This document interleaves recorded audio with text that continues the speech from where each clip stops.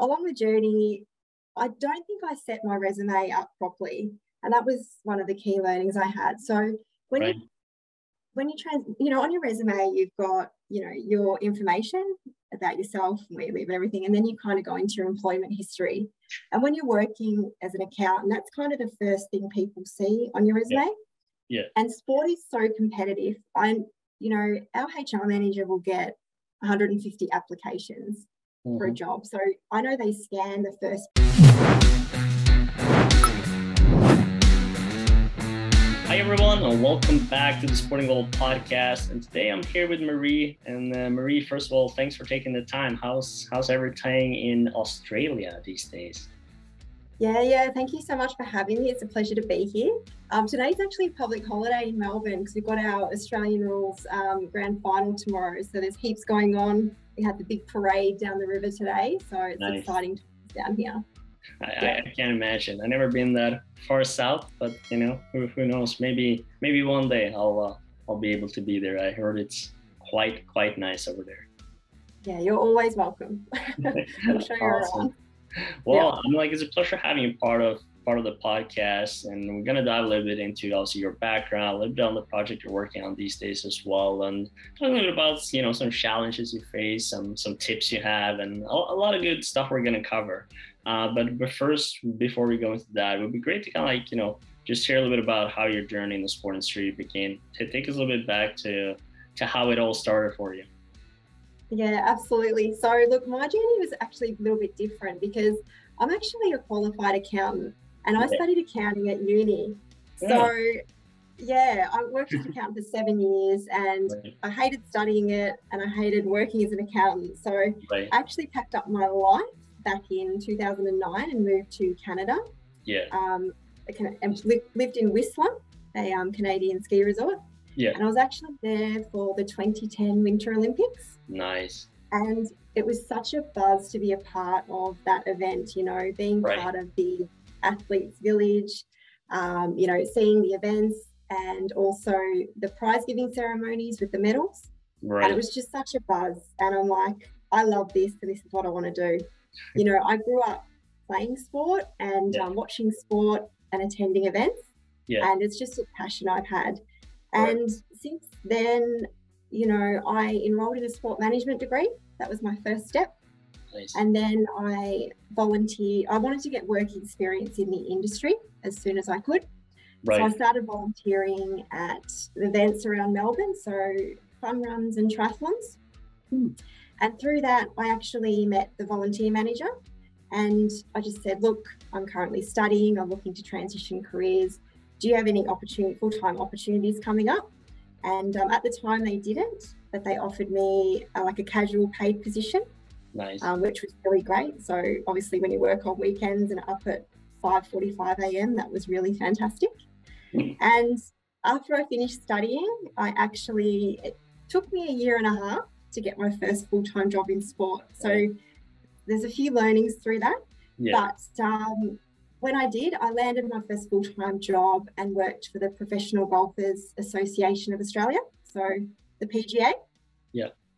And I was there for about 2 years and I learned a lot about, event operations, tournaments, and I had some fantastic mentors. And then I went to the sports governing body for motorsport. So I worked for Motorsport Australia. And I looked after all of their corporate events, corporate hospitality, drive days, and actually did a bit of work with the global sports governing body, the FIA, who's in Geneva. Have you heard of those guys or not? Yeah.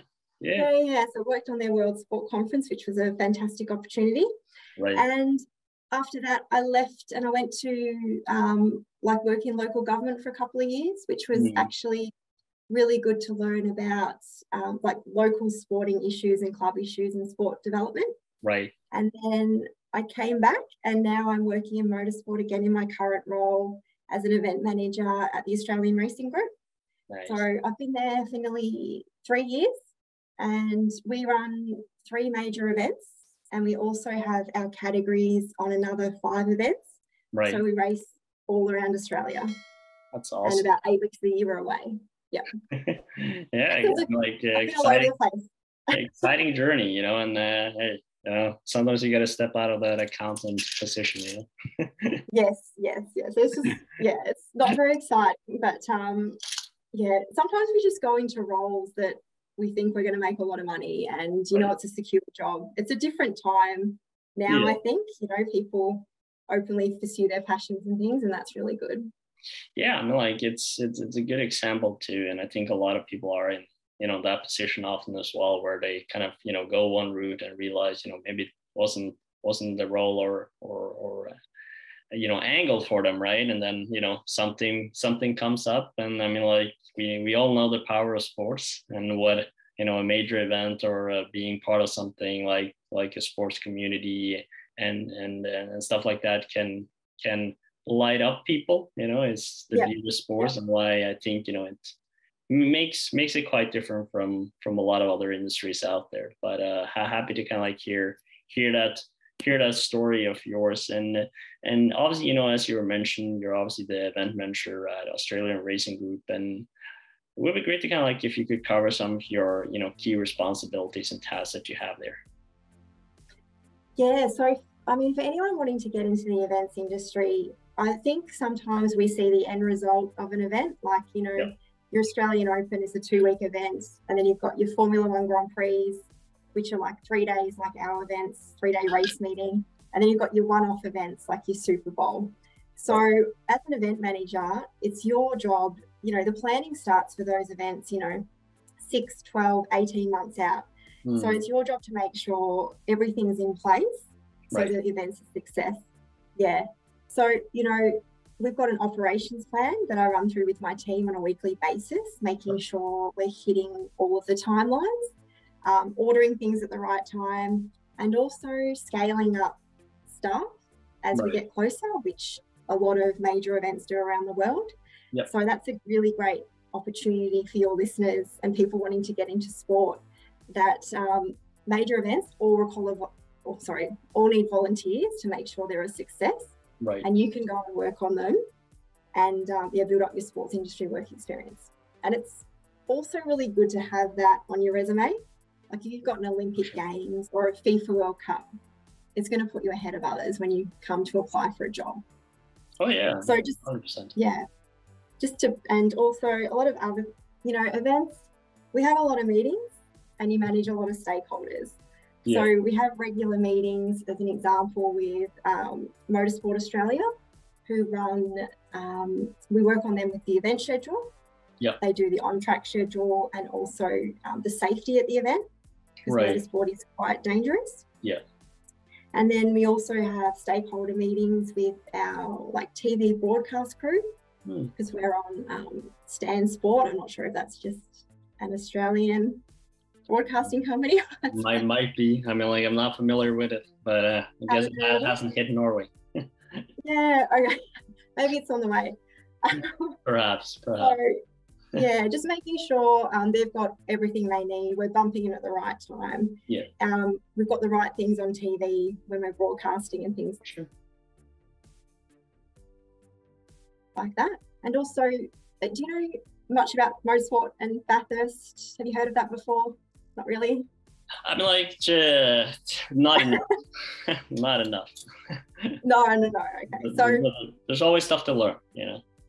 Yeah, okay. So I would say Bathurst is kind of like Spa at Belgium. Do you know, like, so it's a very high, it's got a lot of elevation track, but it's actually a public road, and we hold 2 of our events there. Nice. So we're always bumping in on a Monday and then bumping out the following Monday. And it's a complete build. We bring everything in and take everything out, but it's council-owned land. So we have to make sure we're managing our relationship with the council and bringing in everything, and making sure they're happy. And just there's so much to manage with an event, you know, like we look after ticketing, accreditation, corporate hospitality packages. And when you, with a big organisation like these huge events, you generally have a smaller team looking after each of those. But because our company is relatively new and a small company, you actually work across all of the departments, which is really good from an experience point of view. So that's something for your listeners as well. You know, if you get in with a smaller company, you will be exposed to all of those areas, and just learn a whole heap. So it's a really good thing to think about. And lastly, also, we've got, we look after, so for Bathurst, we need about 300 volunteers to run those events. Wow. So we do a huge recruitment drive. So right. Again, huge opportunities for people to come in and work with us, and just build up their work experience. Yeah, and I'm like, I appreciate you just going a little bit deep in here too, because I mean, like, I think it's important for the people that are listening here to understand as well. Like, it's very easy to kind of look for like all the big players, you know, first. And I want to work for FIFA or UEFA or, you know, the Olympics, and yeah, I'm like, obviously that's great if you have that opportunity, but it's also what you were saying, right? And kind of like being part of something, you know, a smaller organization that are, you know, on the way up, you know, you can get a lot of different insights, you know, that you won't usually get. And having that at an early stage to really understand the mechanisms and how the industry works is, you know, one is going to help you understand it better, to maybe find, you know, where you want to go and what you like and what you don't like also, which, you know, is also part of the process. And yeah, so it's a critical part of a journey, and something to very really think about before, you know, you're exploring your options and understanding that, you know, you never know where your road might take you, and you know, maybe also working that event will take you to, you know, UEFA, FIFA, Olympics, if that's your dream goal one day anyways. So you know, it's all part of it. So moving on a little bit, obviously you're obviously, as I think people realize already, you're also passionate about helping people in the sport industry, providing obviously good tips already. Tell us a little bit more about your project Work in the Sport Industry. What is it all about? A little bit about why did you start it? Yeah, so probably like you, I just absolutely love working in sport, you know. It's our passion, and it's something we've been lucky enough to work in now. I know me for 15 years, not sure how long you've been in the industry for, probably a while. Yeah, it's about the same. Sorry? Yeah, about the same. Yeah. So basically now I'm at a stage in my career where I want to help the next generation and your listeners and people really find a job that they love. And if they're passionate about sport, this work in the sports industry really helps you follow a pathway to help you land a job the fastest way possible. Right. You know, so it's the pathway I followed more than 15 years ago when I transitioned careers. And it also includes, you know, what I've learned across my 15 years in the industry as well. Nice. So just a bit of background for your listeners, you know, the pathway that I followed, you know, was to enroll in a sport management degree or enroll in a sport course, you know, really by doing that, you get exposed to all areas of sport, and it'll help you work out what area you want to work in. And from there, I would get work experience, because you need work experience if you want a career in sport. And there's the 3 ways that you can get that. And it's major sports events, like we've just discussed. To find major sports events anywhere in the world and opportunities, all you need to really do is Google the name of the event, the word volunteer, and all the opportunities will come up for you. So that's a really good tip, to find them near you. And the second way is local sporting clubs. So I was actually the secretary of my tennis club back in the day, and I worked with the committee, I worked with the members, ran tournaments with the coaches. So that's another great way to build up your experience to put on your resume and use as examples in job interviews.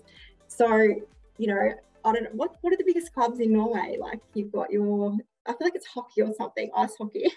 Yeah, I mean, like, actually, when it comes to like club element, like, it's actually football and handball, which is the biggest. Okay. Yeah.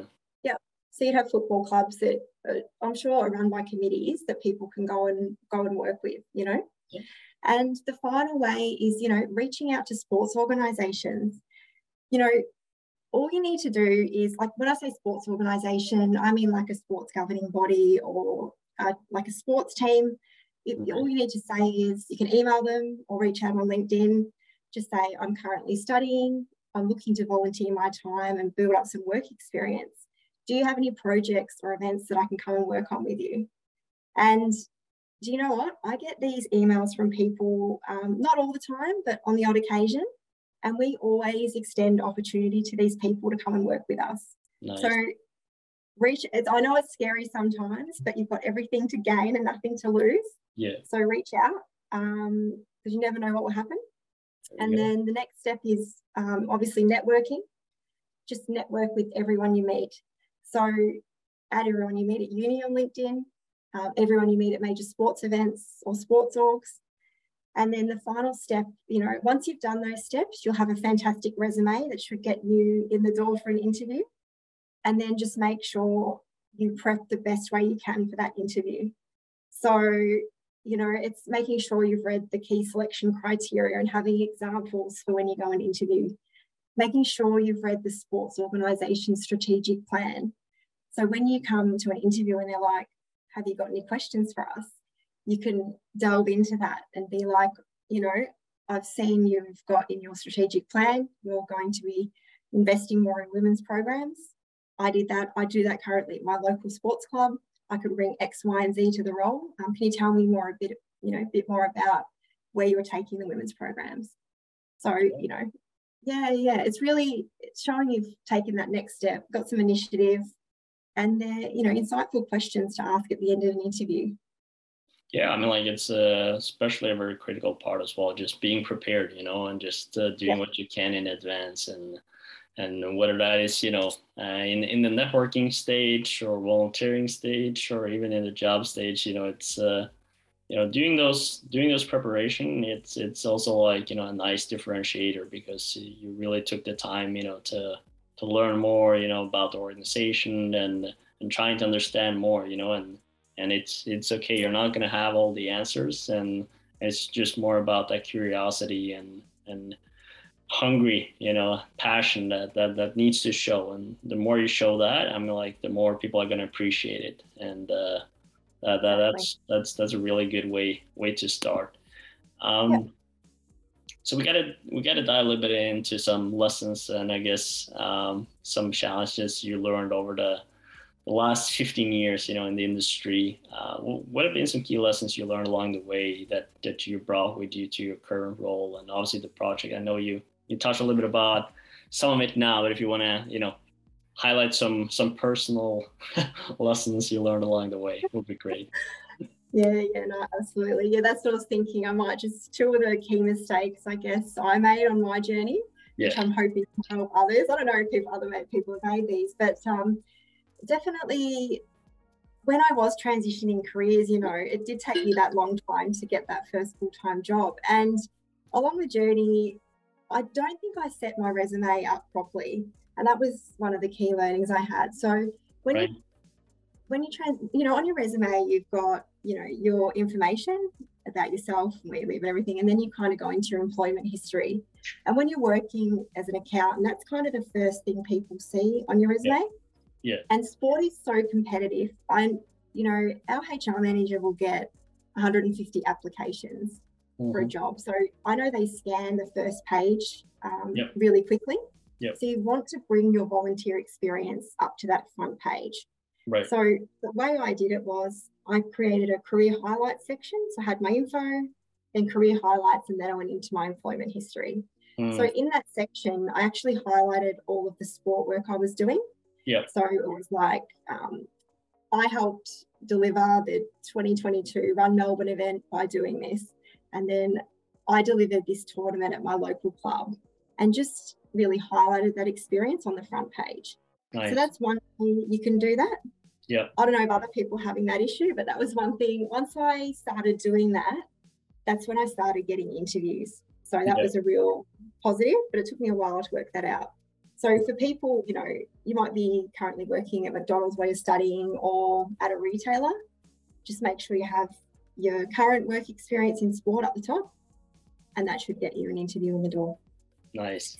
And then I made the same mistake with the interviews. So when I got to the interviews, they would ask me questions. And instead of using my sports experience, I thought I'd work my way up the career ladder in accounting. I'll use those because they make me sound more important.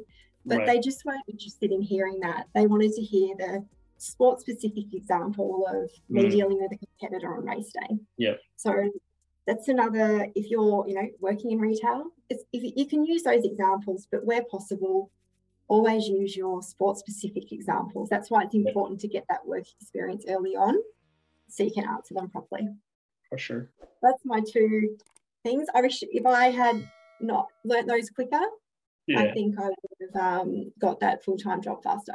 Hey, I mean, like now at least people are listening and learning it now, so they can just start, It's really good examples, and I think it's a journey, right? That takes some time and to understand for most people, right? But this is also why just having this talk, sharing these insights with you and others is to exactly cover some of these things. And I mean, of course, at the end of the day, the people that are listening, you gotta make a decision, are you gonna follow the standards, or are you gonna try, maybe to shake things up, see what works, what doesn't work. And then of course, like the more you listen to people, or the more you kind of discover what's been kind of working, and not working, then I think you kind of get like a good idea of, how to better angle it when you approach everything in the industry. So I think it's a really key lessons. And exactly, learn from our mistakes. I've got a couple of other ones, but I don't know. Now let's hold them for the tips, perhaps. Okay, sure. Yeah. But if you wanted to see, talk a little bit about, like, I guess these days, and what do you see as some of the biggest challenges for people, looking to get a career in sport? And I mean, like, you obviously talked about some of the challenges you faced and how you solved it, but what are some of the challenges, I guess, you see among the people you're helping today? Yeah, for me, I'm sure it's the same where you are. Like, sport is such a competitive industry, and everyone in Melbourne wants to work in sport. We do call ourselves the sporting capital of the world. We'll claim that. But it's so competitive. And like I said, we do get 150 plus applications per role. So what are you doing to differentiate yourself from the others applying? So, again, it's making sure you've got all the right work experience. Reaching out and making those connections. If you go to a sports organisation and you get to work with them directly, when a job comes up, we're always going to hire someone we already know or who's a hard worker, Sport is about not what you know, but who you know. So just do those types of things. Reach out to people on LinkedIn. Just networking is so important. And to be honest, my current job, that's exactly what I did. Once I submitted my application, I went that one step further. So I found who was the boss of my organisation, and I actually wrote a DM to him just saying, look, I've just applied for this job. I can bring X, Y, and Z to the role. I used to work with these people who he would be aware of. And but like just for people listening, it is scary, even for me now, to message these people. I still sit there, I wrote it, I reread it like 50 times, I checked the spelling of their name, and your heart's beating, you're like, oh my God, what's going to happen? But just do it. Just hit the send button. You know what happened? They wrote back to me 2 days later and said, we got your application, thanks for applying, we'll be in touch. And what that extra step did was it made sure they saw my application. It showed I had some initiative, and also made sure that they received it, because who knows, you just sent it and they didn't get it. So it's rare. But you've got to set yourself apart from the competition. So all the things we've discussed today. So it's very competitive.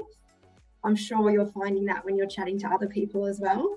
And you know what, but once you've got a job, once you're in the industry, I feel like it's very easy to move around and get new jobs.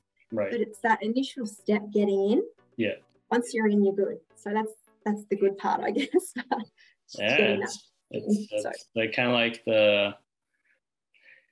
the two-edged sword of the industry. It's very hard to get in, but I think the key lesson here that you're bringing up as well is sort of like the little things matters.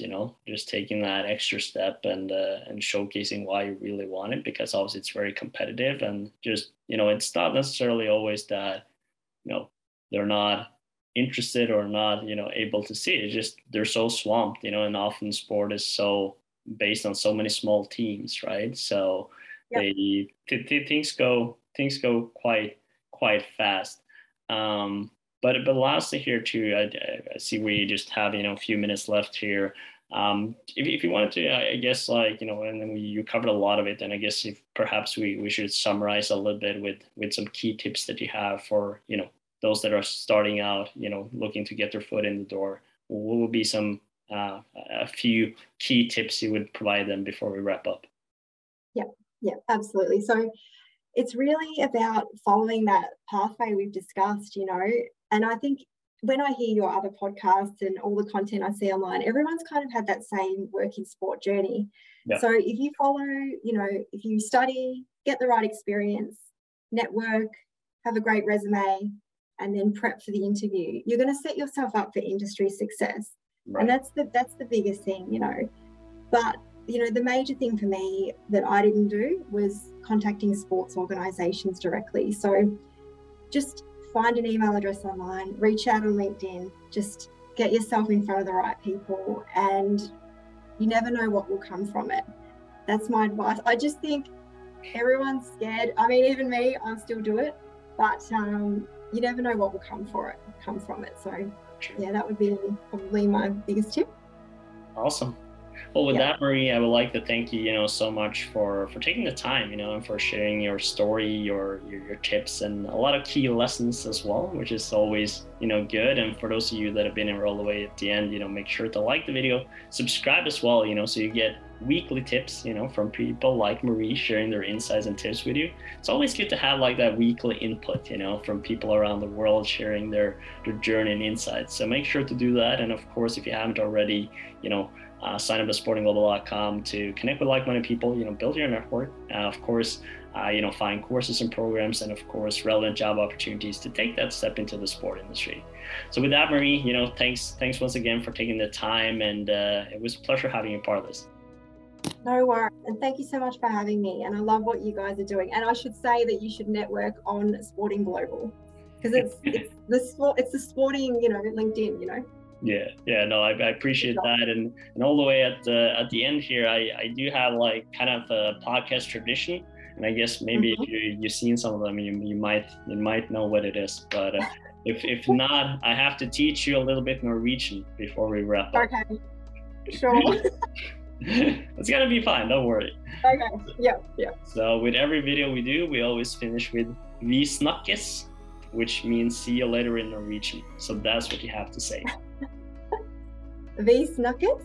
There you go. Great job. With the Australian accent. That's perfect. All right. Thank you so much, Marie. All right. Thank you so much. We'll talk soon. All right. See ya. Bye. Bye-bye.